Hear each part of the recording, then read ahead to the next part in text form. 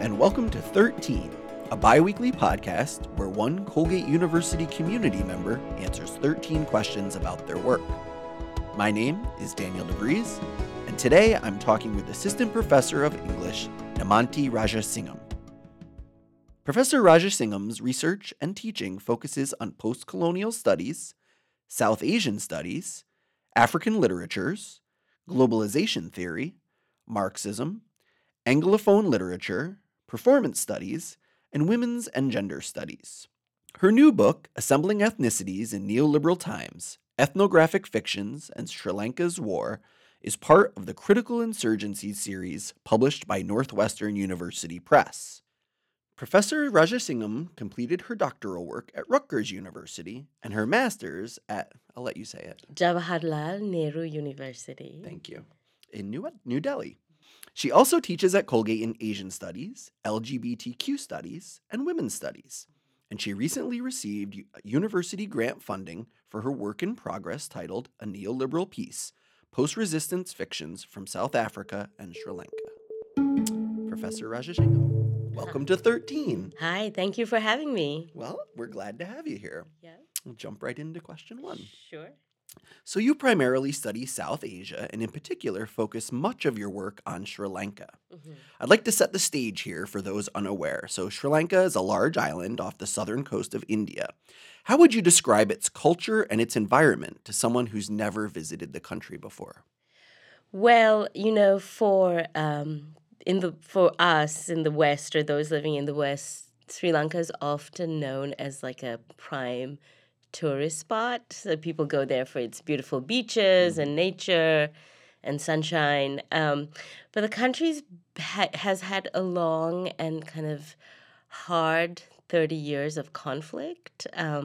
Many people don't know about that. But Sri Lanka from 1983 till about 2009 was embroiled in a war between the state, which is controlled by one ethnic group or racial group, the Sinhalese, fighting with a minority separatist group called the Liberation Tigers of Tamil Eelam. I think normally they're referred to as the LTTE or the Tamil Tigers. So I think, so there's these two very opposed ways of thinking of Sri Lanka. One is as this idyllic place of beauty, sun, where you go for your holidays and luxury resorts. And the other is this country torn apart historically by conflict, right? Yeah. And both these remain, I think, important to understand. We'll get into that for sure. So Sri Lanka has a long history of colonialism, having only become independent in 1948, and it adopted its current name in 1972. Right. What was life like for the people of Sri Lanka under colonial rule? Well, that's so Colombo, which is where I'm from, is the capital, and that was the kind of the colonial capital of the island. Under the British took control of the entire country in 1815, and the primary economy, I guess, of the country then was tea. So you may drink a lot of Ceylon tea, and that comes from the plantations. And tea was produced under indentured labor, right? So populations submitted to very hard labor conditions and plantations. The citizens of the subjects under colonialism of the country, the indigenous population had no citizenship rights, right? And it's under the British, I would say. So to understand like the present conflict in Sri Lanka, it's very important to understand the history of colonialism. And I talk about that in my book too, which is that it's under the British that these categories, what are today called ethnic groups, the Sinhalese and the Tamils, were like designated and consolidated, right? So it's very interesting. Scholars have, when they study the history of ethnicity in Sri Lanka, they'll say that the term Sinhala, it used to actually refer only to the royal family. It wasn't like an ethnic or racial group. But the British were very important or invested in codifying populations under colonial rule, right? So they were like, who are the people of this country? What are the crops that grow here? Like the way they mapped land, looked at like monuments and restored them, they also categorized people. So I would say it's important to understand the history of colonialism, to understand why present day ethnic differences exist. Interesting. So, post-colonialism, the Sri Lankan government fought this 26-year civil war with the separatist group, and you had said that they fall under many different names. I think Tamil Tigers. popularly Tamil Tigers, right? Right. That's 83 to 2009. Yeah. So, who were the Tamil Tigers, and what exactly were they looking for? Right. So when independence was achieved in 1947, the state was controlled by the Sinhalese, right? They were the dominant ethnic group. And for up to like the late 70s, there were various attempts by minorities, the Tamils who were a minority. They're about 20% of the population. And they're concentrated in the north and east of the country. Though in Colombo, for example, there are many Tamils, and they're spread in other areas too. So till about the late 1970s, Tamils faced increasing discrimination, but there were these attempts to coexist within one state system, right? So there were attacks on minorities. For example, in the 1970s, the government of Sri Lanka said, oh, we should restrict minority entrance to universities, right? Because our rural Sinhalese ethnic villages should have higher entry, and Tamils, there are too many Tamils in universities. So it's a very strange thing. Suddenly minorities are not being allowed access to universities in the way they could before, right? Or in 1958, the state made Sinhala, the language of the dominant group, the national language. So suddenly you had Tamils who couldn't get jobs in the state sector, right? So there were all these like forms of discrimination, and there were attempts till the late 1970s to work through those. But in 1983, there was a massive kind of what is called a pogrom or riot against minorities. It was concentrated in the capital, Colombo, but it happened throughout the country. And hundreds of Tamils were attacked, some killed, their property destroyed. And that was the beginning of the war. And after that, I mean, the stage was set for that, but that was the spark that led to the militant group, the Tamil Tigers, saying, look, we can't live with the Sinhalese anymore. They're too racist. And they demanded a separate state in the north and east of the country, where there are lots of Tamils concentrated, right? So they said, we want our own country, and we're going to fight for it. So that's kind of the beginning of the conflict. It continued. It was very bloody. And the Tamil Tigers, which started as a revolutionary group, did not continue to be that revolutionary. They were quite harsh and towards their own populations at times. But in 2009, the war ended with the defeat of the Tamil Tigers, right? They did not succeed in forming a separate state. They were defeated by the Sri Lankan government. And that was defeat through like fighting, like physical violent warfare. I mean, the statistics are something like 40 to 70,000 Tamil civilians were murdered in the process. Over 1 million people in camps. Yeah, it was a very bloody end of war. Yeah. Your new book, Assembling Ethnicities in Neoliberal Times, Ethnographic Fictions and Sri Lanka's War. So before we get into that work a little bit, I want you to explain what defines neoliberal times and maybe give some examples of ethnographic fiction. Sure. Thank you for the question. Sure. So when we think neoliberalism, I think in the U.S. we can think about what happens with Ronald Reagan, right? The dismantling of what was there before, kind of the welfare state that FDR brought into being post-World War II, right? To end kind of a depression, certain forms of welfare, or a certain understanding that certain things had to be protected from the market. So education, healthcare, etc.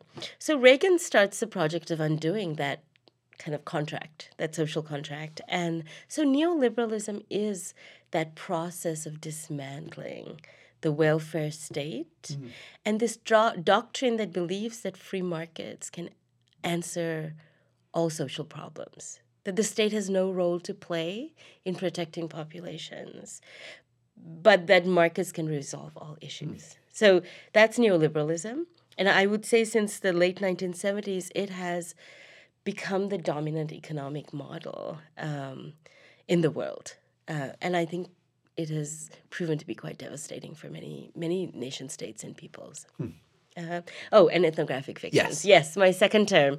So ethnographic fictions I use in my book because I want to think about how, when we think fiction, we think it's the opposite actually of ethnography, because ethnography is about, doing field work or carrying out interviews to document accurately social reality. Right. Fiction is normally freed of that. Like it's about playfulness, not being held accountable to truth. But I found in my research that often writers who were writing about conflict and loss and political violence felt very compelled to document social realities in their fictions, right? So I look, for example, in one of my chapters at this writer, Shobha Shakti, and he writes a novel called Gorilla. And as a minority writer, I think he plays with language and it is fiction, but he includes a lot of documentary facts because I think for him, if he doesn't document it in his fiction, it won't be documented. And during the war, there was massive censorship too. So, for example, I grew up in Colombo, the capital in the South. The war that was happening in the North and the East was never reported. There was heavy censorship. The newspaper never told us anything. I only found out as an adult, actually, when I left Sri Lanka. I was away and I was like, oh, all this stuff that I never knew when I was growing up, right? So I think ethnographic fiction is this desire for writers to document facts, to leave a record, to bear witness to the violence, but also then to use fiction and creativity and symbols and metaphors to try and make the reader think about the uselessness of violence, if global capitalism or neoliberalism is a good kind of force. So you're using fiction and playing with facts, but you're also invested in documenting. So that's the form. Yeah. So also in that book, you argue that the bloody war that occurred with the Tamil Tigers should be understood as structured and animated by the forces of global capitalism. Right. Can you explain that a little bit? Sure. So dominant scholarship on Sri Lanka tends to think of the war as, a racial conflict. Sure. And sure, the Sri Lankan state, the majority ethnic groups, the Sinhalese are racist often and deeply invested in kind of saying that the Sinhalese are the dominant group and this country belongs just to them, right? But I think that we have to understand how neoliberalism, global capitalism, the dismantling of the welfare state has impacted racial tensions, right? I could give you a quick example maybe, Sure. And I can give you an example also from the U.S. after. In Sri Lanka, for example, we have these what are called export processing zones or free trade zones, which is where, if you check your clothes, made in China, made in Guatemala, made in Sri Lanka, these are made in sweatshops where workers, largely a female workforce labors to stitch these garments for export. So I actually followed a theater group in one of these zones of workers. And they were, I found that these workers were so radical. They understood they were being exploited, that they were being paid pennies for clothes that were sold at $50, but their pay for a month was $150, They understood that. They also understood kind of sexism that functioned in these zones, the way women were exploited specifically. But I was very surprised when I spent time there to find that they never talked about the racism or the war or how other minorities were being impacted. And then I realized, oh, it's because these zones were constructed to exclude Tamils, right? So the state is at war. The state says, we need cheap labor. We need to earn foreign income to pay for this war too. So the state created these labor zones that were also mono-ethnic zones, right?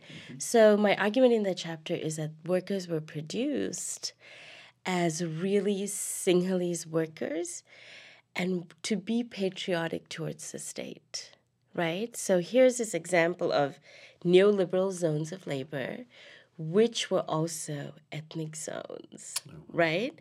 And global capitalists, the companies and the corporations there were fine with that. They were like, look, if you don't want Tamils working in these zones, we don't care. What we want is cheap labor, right?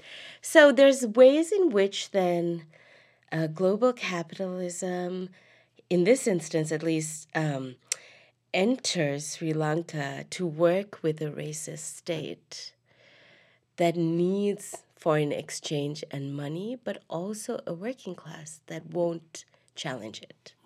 So if that makes sense. Yeah. That's interesting. So, and we can think of this in terms of the U.S. and kind of the rise of, I would say, intense racism post the Reagan era, right? I mean, the dismantling of welfare, the ways in which, you know, the working classes' jobs have gone overseas, the lack of employment opportunities, like low-wage work that's available, how that has created like racist tensions in a white working class, right? Who are often told, well, it's the immigrants who are causing problems for you. If they weren't here, you would have jobs, right? So the way in which, for example, politicians will use race and ethnicity to deflect from what's going on in terms of labor concerns, right? Yeah. Earlier this year, you gave a presentation at a conference titled Changing Latitudes, Theaters of Resistance, North and South, with participants from South Africa, Sri Lanka, and the U.S. Tell us a little bit about that. Sure. You know, that was a conference organized by my colleague Christian Ducombe in theater studies. It's a wonderful conference, and it was my beginning to think about my work on South Africa and Sri Lanka comparatively. So, you know, this question about South Africa and that conference and my own research kind of connects with my work very beautifully because, you know, South Africa, for example, 1994, apartheid ended, right? And we all remember that day when Nelson Mandela became president, and we were like, hurrah. But this summer, I went to South Africa for research, and you'll find that euphoria about the end of apartheid is over. And what you find is that there is an ongoing kind of continuation of apartheid-like structures. So the white populations live in extremely gated communities. There's a small black middle class that's joined that population who also live in gated communities. But a large majority of the black population still live in the same conditions that they lived in before, right? So I'm kind of exploring the ways in which, even when there are these massive attempts to dismantle racist structures, how they continue and how global capitalism can make attempts to decolonize difficult. Yeah. And that was kind of part of what that conference was about, too. Interesting. Yeah. So you also received major grant funding from Colgate for your work in progress right now, titled... That was where I went. Yep. Oh, so yes. That was the project I started. So that you started it there? Yes. So the beginning of my research was a trip this summer to South Africa to begin that kind of post-apartheid, how have things not changed, how have things changed, to kind of explore that. So the question is, what are the parallels between post-apartheid South Africa and post-Civil War Sri Lanka?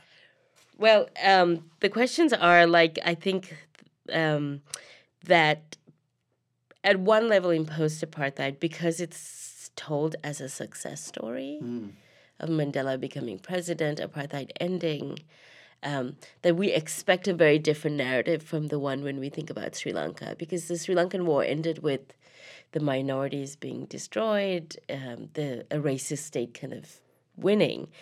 But what was ironic is that when I went to South Africa this summer, and my research kind of has shown that there's strange and stark parallels of ongoing what scholars have called racial capitalism, right? That capitalism influences the ongoing racialization of groups or does not allow us to decolonize or deracialize. So when I was in South Africa, as I just mentioned, what I noticed was the ongoing inequalities that are largely mapped through race, right? A large Black poor population, the white population that's still extremely wealthy, still has most of the land, did not have to give up much, even though apartheid ended. So I found like the parallels between the two places very similar and stark, even though the ends of the conflict were so different. Yeah, that's interesting. Yeah, yeah. So one of the ways you conduct your research is through the study of popular rural festivals, female workers' theater, Yes. novels on ethnic war, theaters of trauma and violence, and protest art and literature. What do you look for in these works, and how do they help inform your research? In the different kinds of sites and texts that I study. Yeah. And particularly like theater, I'm curious about how theater helps inform that work. Yeah, I think there's something really important about theater that we need to hold on to that, a novel won't give you, for example, or even when you work on cultural festivals. There's something about performance that's very important because it puts certain kinds of bodies on stage in a place or within a space and asks you to think about embodied experiences, right? So, for example, when you see a body of a mother mourning or grieving the loss of a son on stage, and the audience is there, intimately experiencing that moment of loss and grief, there's something that's very different in that kind of exchange between bodies on stage and the audience that's watching. I think that's important. That a text can't give you that. So I'm very very invested in thinking about theater and performance. And so again, when I was in South Africa this summer, I spent a lot of time at the Historic Market Theater, and this was an interracial theater space that became famous during apartheid because they kept performing anti-apartheid theater and the state couldn't shut them down because they were so popular. So it was very wonderful to go back and see the kinds of wonderful new work that the market is doing now and the ways in which kind of Black bodies are put on stage and perform kind of issues of the post-apartheid South African state. And in my book, too, Assembling Ethnicities, I talk about the ways in which theater and bodies on stage influence, like, our understandings and can create radical empathy. And I think that's very important. What is the biggest story to come out of Sri Lanka in the past, say, 5-10 years that hasn't been covered in the U.S. press? So if people weren't kind of keeping track of what's going on in Sri Lanka, like what do you wish people knew? Is there any big? Sure. I mean, I think that, the biggest story that did come out was the Easter bombings, right? And that became spectacular, and it was all over news because these churches were attacked. Of course, news circuits function in a way that you see the spectacular moment repeated over and over. But of course, there's no commentary on how life is now for the populations. And so that would be, I think, important to understand the kind of ongoing fallout of that moment. But I want to turn to something else that's really important that I think that's often ignored. Sri Lanka is one of the most vulnerable countries affected by climate change. And I think that story is never told. because the island and even the state and the tourism industry is so invested in selling post-war Sri Lanka as a tourist destination that you don't talk about the ways in which there's every year there's severe flooding and landslides and large parts of the population that are displaced, or the way in which forests are being cleared, right?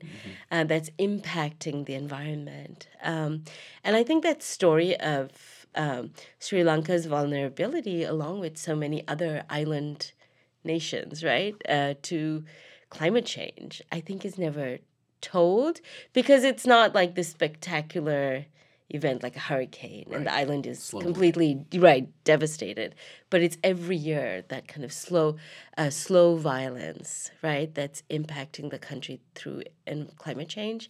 I think that's a really important story to remember. You were also part of a sanctuary coalition that organized events around immigrant rights at Colgate from 2017 to 2018. Tell me a little bit about that work. Sure. That was a group of us that organized faculty, me, Professor Suzanne Spring, Ana Rios, Sarah Wider, Kizia Page. We kind of met in the post-Trump election era because we were concerned about what would happen as, Trump's anti-immigrant, anti-Muslim kind of rhetoric was ramped up, and there was talk about walls and building a wall across the U.S.-Mexico border. And we were worried, one, for students within campus who may be vulnerable. We have a number of students who are either undocumented or have parents who are undocumented. So while they may be U.S. citizens, they're often very anxious and stressed about like a father or a mother who could be deported at any time. So we really wanted to create a kind of a consciousness on campus about these issues and make it visible and to break this illusion that that stuff is out there happening, say, New York City or along the border, but it doesn't matter at Colgate because we're all like protected. Right. And so one of the events that I remember quite important was we brought in farm workers who worked in the upstate area, and they are undocumented, but they're working in farms, and because they're isolated too, like in a city, you have a number of them, and there are all these organizations. Sure. But sometimes in rural areas, you can feel more isolated. So, there were some farm workers, and the workers coalition in Syracuse came, the Workers' Center, and they kind of talked about their organization and activism, and we were, trying to say to our students, it's here too. And you can get involved in this work. Syracuse isn't far, and there are ways to break out of kind of the Colgate bubble and work with communities in the area. Nice. So, yeah. You teach a course titled Searching for Home in South Asia. The course description reads in part, students critically examine the different representations of South Asia from the colonial period to the present moment. The course begins by examining classical texts that were revived during British colonialism, moves to exploring colonial representation of countries in the region, and concludes by discussing contemporary post-colonial texts. How do the texts from the colonial period differ from those in the post-colonial era? Well, I think I don't typically choose very kind of like bad colonial texts. You know what I mean? Like, racist texts. I'm not interested in, that we know already. I'm interested in thinking also about like, writers who were critical of empire, but were nonetheless still caught within certain ways and belief systems, right? So I'm teaching this course right now, so it's right here. And for example, I began the course by teaching E.M. Forster's A Passage to India. And Forster, was a radical leftist of his time, a gay man who had to hide his homosexuality because there were anti-sodomy laws in place in England. And he belonged to the Bloomsbury Group, with Virginia Woolf, Leonard Woolf. They were really progressive. But the novel is still kind of also struggling with its own mode of decolonization, right? Like it has certain moments when it's quite sexist towards even British women. It has moments when Indian women aren't even ever represented. So I ask these complicated questions. Can an anti-colonial novel still have its limits? When we discussed this novel, we talked about kind of Orientalist, exotic representations of India within the novel, even though Forster is so anti-colonial. So that's the kind of stuff I do when I do colonial fiction. Of course, the post-colonial fiction that I do is really involved, partially sometimes in responding back to colonial fiction, like undoing some of these like Orientalist, exotic imagery, like spiritual India. Like, what is that, right? So kind of dismantling that. But also, like post-colonial writers, I think are really concerned with pressing concerns, right? Issues of caste in India, the ethnic war in Sri Lanka, globalization and its devastations, climate issues.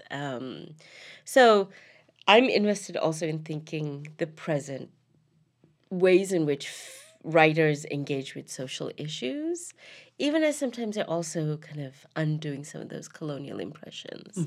So both, yeah. So you've also taught a course, Core India, Yes. which is part of the Communities and Identities section of Colgate's core curriculum. So how do you approach that course, and what do you hope students take away from the class? I know that most of our professors here teach the core courses a little differently. So I'm just curious about your Sure. Core India class. I love teaching that course. It's a requirement, and sometimes, of course, students come because it's a requirement. They're like, "Oh my God, we got to do this. We don't want to do it, but we're here." But I try to frame. India is a massive place. Its history is long. It's geographically varied. It's linguistically varied. So my lens into this space is really through the feminist movement in India.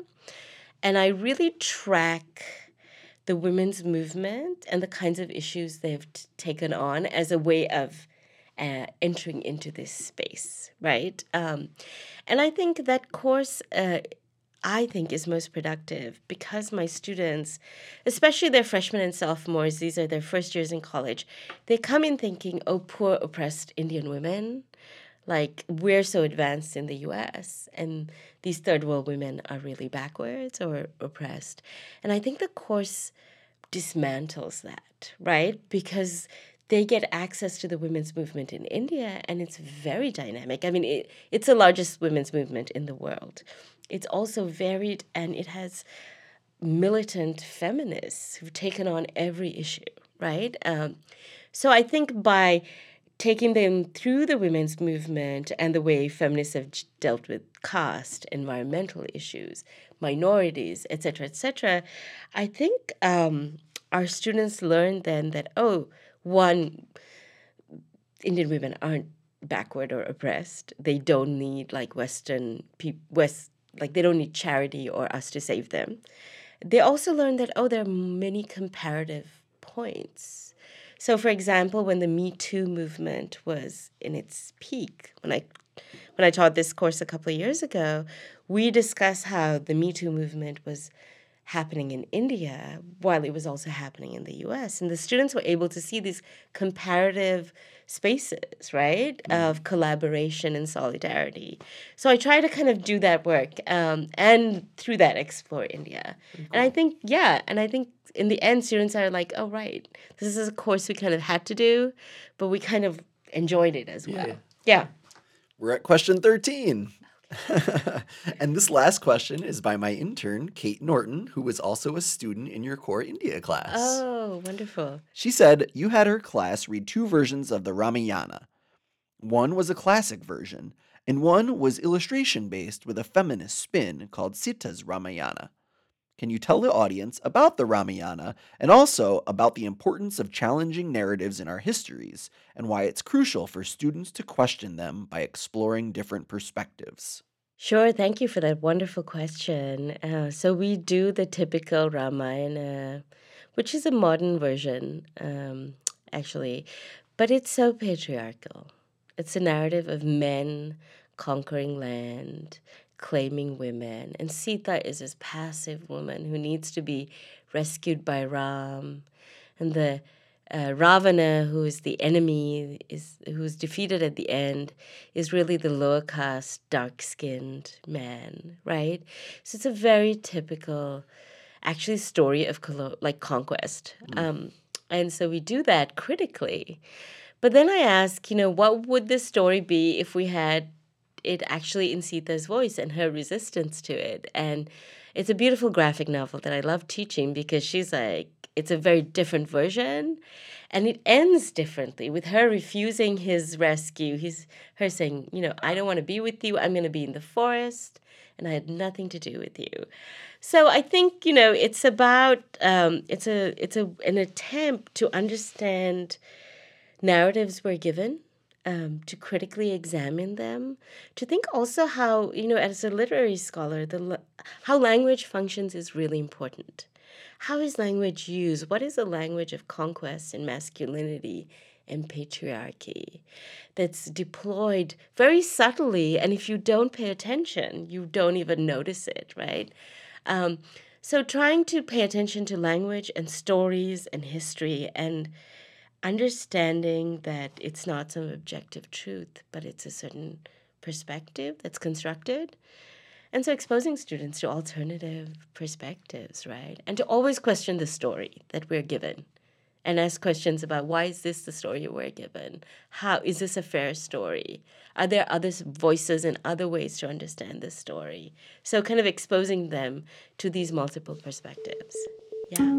That was 13. Perfect. I want to thank you for joining us today, Professor. And also special thanks to Colgate student Kate Norton, a member of the class of 2020 who helped with some of the research for this episode. Make sure to tell your friends and family about the podcast and let us know how we're doing. Email 13@colgate.edu, that's 13 the number, with your thoughts or ideas. And let us know if you have any questions you'd like to have answered. I'm sure we can find someone to help out. Have a wonderful week and keep asking questions. 13 is a production of the Colgate University Office of Communications. Audio engineering by Brian Ness. Logo art by Catrail Pritz. Executive producer Laura Jack. And I'm your host and producer, Dan DeVries. Visit colgatemagazine.com and colgateresearchmagazine.com for more in-depth faculty research stories.